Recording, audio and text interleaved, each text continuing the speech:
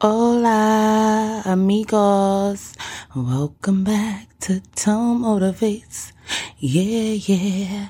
I am the freestyling friend. My friends consistently tell me to shut the hell up, but that's why they love me. So it is what it is.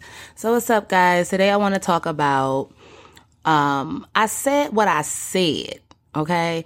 Why do family and friends try to discredit how you feeling or what your traumas might be or whatever the case may be? So, for example, let's say someone is having, they're really depressed or whatever, and they're having suicidal thoughts.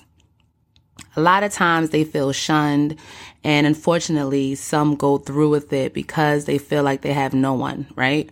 So I feel alone. I might have all of these people around me. So physically, I am not alone, but I am alone because it doesn't matter how many people are around me. I still feel isolated because I'm in my head, right? So if a person can be that deep and down and, be able to go through something so horrific, and then, the people around them have to suffer with that loss afterwards, it simply makes you think of what their support system could have done for them, and sometimes it's as simple as just being there for someone. You might not be able to wrap your head around it, just like with a loss, you don't really know what to say to your friends or your family or whatever, but you could just be there for them. And people remember that, so it's like, if somebody is saying that they're down or they're depressed or they're out of it or they're in a rut, like that should be taken seriously. Not serious to the fact like, oh my God, I'm about to come over and send you to the insane asylum.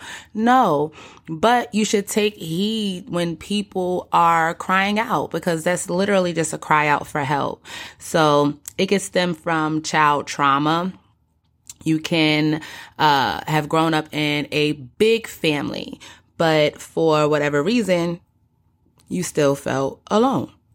You know what I mean? So if you express that you felt alone as a kid, and then now your siblings or your parents are looking at you like, well, what do you mean? Like you didn't really want for anything, you didn't need for anything. And that's on the outside. But if that's genuinely how I felt, and the person always felt like isolated and all of that, like what does that matter if the person on the outside is saying, it's this, it's that. Like sometimes we just have to take what people say and let people talk, express themselves, especially when they're talking about themselves. Now, of course, you don't want people to beat themselves up and all of that stuff, but, we have to allow people and let people know if it's the right thing for you, let them know that this is a safe space and that they can express themselves to you.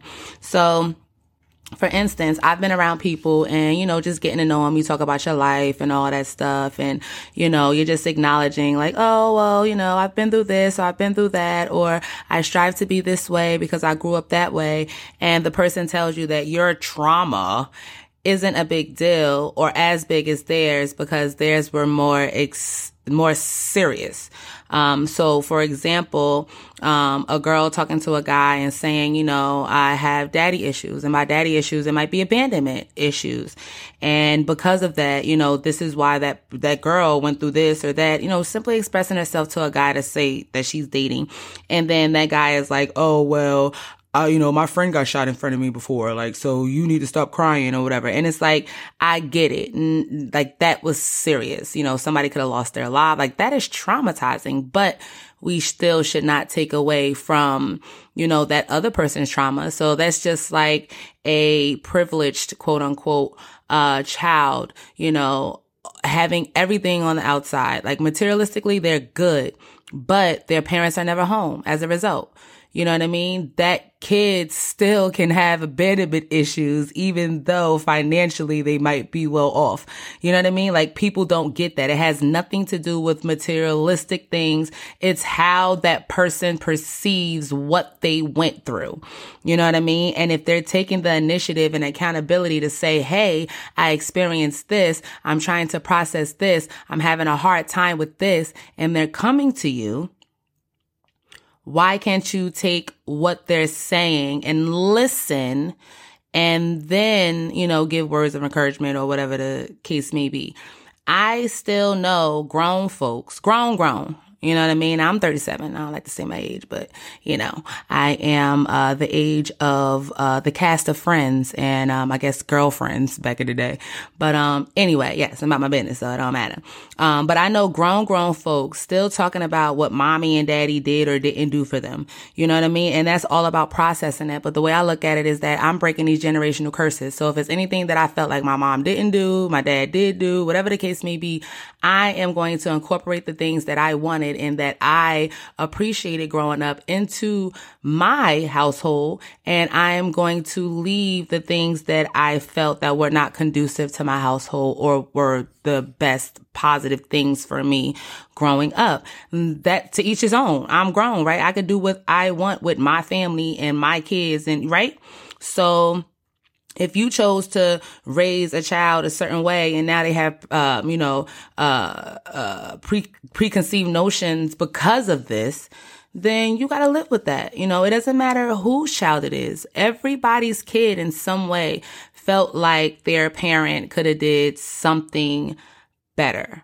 You know what I mean? So why can people say, oh, well, I'm upset about this, or I'm mad about this, or I got to pay these bills. That's just, everybody has that. Everybody has the same kind of shit going on. Everybody got to get through this. Everybody got to get through that. Like, that is a given. Like, it might be levels to the stressors that you have in your life and the obstacles that you have to overcome, but everyone has speed bumps. Everyone has these obstacles. So for you to sit here and, let's say, complain about, oh, I'm sick of my job or this or that, but someone else can't say that they felt like Kevin in Home Alone before he was home alone, but still felt home alone. Y'all don't hear me. Like, you know what I mean? Like, it doesn't matter if he had 20 people in that house with him. He was still in the attic and was isolated from everyone. So still, even though he physically had all of these people that he knew cared for him, this is his blood. You know what I mean? He still felt like nobody got him.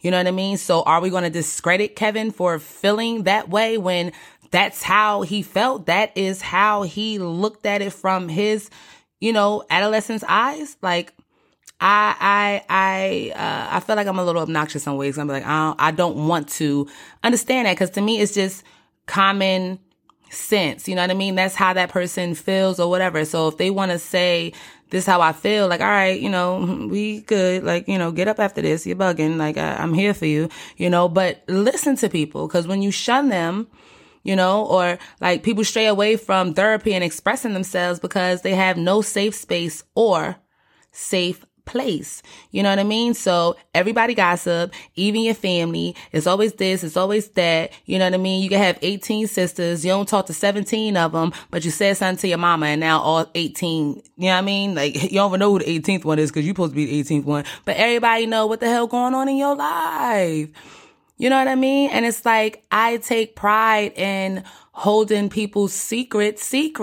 Like, if they came to me, it's none of my business to tell their business. And honestly, that's like, it's just a reflection of them. It's just an expression of them. Like, any type of less than expected expression is seen as a weakness when even the strongest people have weaknesses. You know what I mean? We all are human. You know what I mean? So it's like, all right, feeling is an emotion, you know, all that stuff. But if you don't process said emotions, they turn into trauma. Trauma. Whether you want to realize it or not, you triggered in all kinds of extra stuff because you ain't processed shit that you should have processed. And sometimes you don't even know what you need to process. But just knowing that something is off and you want to change your thinking process, how you feel and all that stuff, that's accountability. That's the beginning of it, you know? And I look at it like, to me, all of this is a reflection of that person. You know what I mean? Like, you sitting here and saying, oh girl, bye. You have a good job.